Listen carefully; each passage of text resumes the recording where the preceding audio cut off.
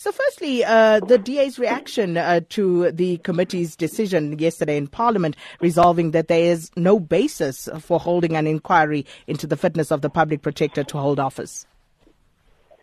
Of course we're disappointed in the U-turn made by the ANC. They initially agreed to do an inquiry, and it was very clear that was what the intention was. And yesterday they obviously came, having been whipped into line and were singing off the same hymn sheet, all of them, and then of course forced that resolution through against the express views of every single opposition member on the committee. So while it goes through as a committee decision, it certainly wasn't. It was an ANC decision. Well, you say it's a U-turn by the ANC. Was there any indication at any point that they held a different view? Well, the chairperson, Mathilde Motshekga, punted the view of an ad hoc committee at the first discussion. He was outvoted by his ANC members. All the opposition members voted for an ad hoc committee. But the ANC members on the committee, of course, outvoted them and settled for an inquiry to be held by the committee. And of course, they indicated that, we would sit on Mondays and Fridays and weekends because the committee is very busy. So clearly they didn't have in mind on that day to shut it down, because you certainly don't need to debate an ad hoc committee or an ordinary committee and days set aside if all you're going to do is shut it down in one day. So it was most certainly a U-turn, quite a spectacular U-turn. Ms. Breytenbach, in your statement, you say the ANC has once again chosen to use their numbers to protect a compromised public protector advocate Busisiwe Mkhwebane at all expense of fulfilling their mandate, and unlikely at the expense of all South Africans. How exactly has the public protector failed to fulfill her mandate? Well, she's sort of stumbled from one blunder to the next. This CX report was not the first one.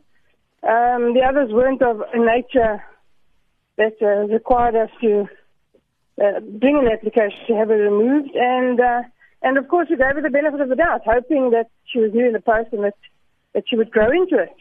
So on the first mistake, we made no fuss. On the second mistake, we made no fuss. But, the CX report is such a monumental blunder. It demonstrates such a lack of understanding of her own mandate, of her own act, the Public Protector Act, and a complete misunderstanding of how she should interact with the Constitution that becomes untenable. The Public Protector is a Chapter 9 institution. She's there in support of a constitutional democracy. That is what her job is. To then unilaterally order an amendment in the mandate of the Reserve Bank that causes the rand to lose billions overnight, and to order the committee to which she reports in Parliament to amend the Constitution, it's absolutely untenable. One cannot have a public protector that thinks that that's okay. It's not okay. But what's wrong with asking for that? Because it would then go through a process, there would be discussions around it, and ultimately at the end, a decision would be made one way or another. She didn't ask for it. She ordered it. Even if she orders it.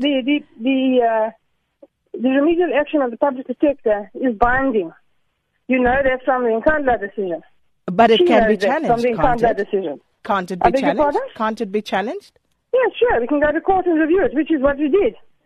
But that costs time, it costs money, it costs the taxpayer money.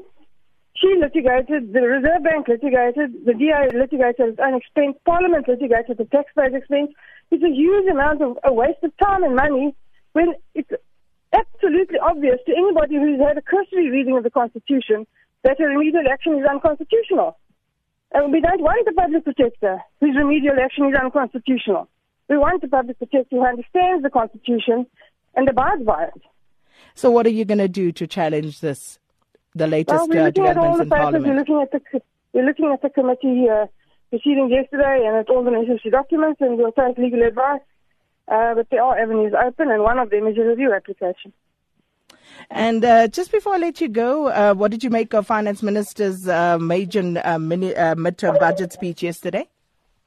Well, it had no content whatsoever, unfortunately. It was much platitudes, no content, very disappointing. And President Zuma has abandoned his bid to a review, to have that state capture report sent back to the Public Protector's Office. What's your reaction to that? Well, he did the same thing a couple of weeks ago in the Supreme Court of Appeal. He should be made to pay. He's litigating at the taxpayer's expense. Obviously, just a delaying tactic to waste everybody's time.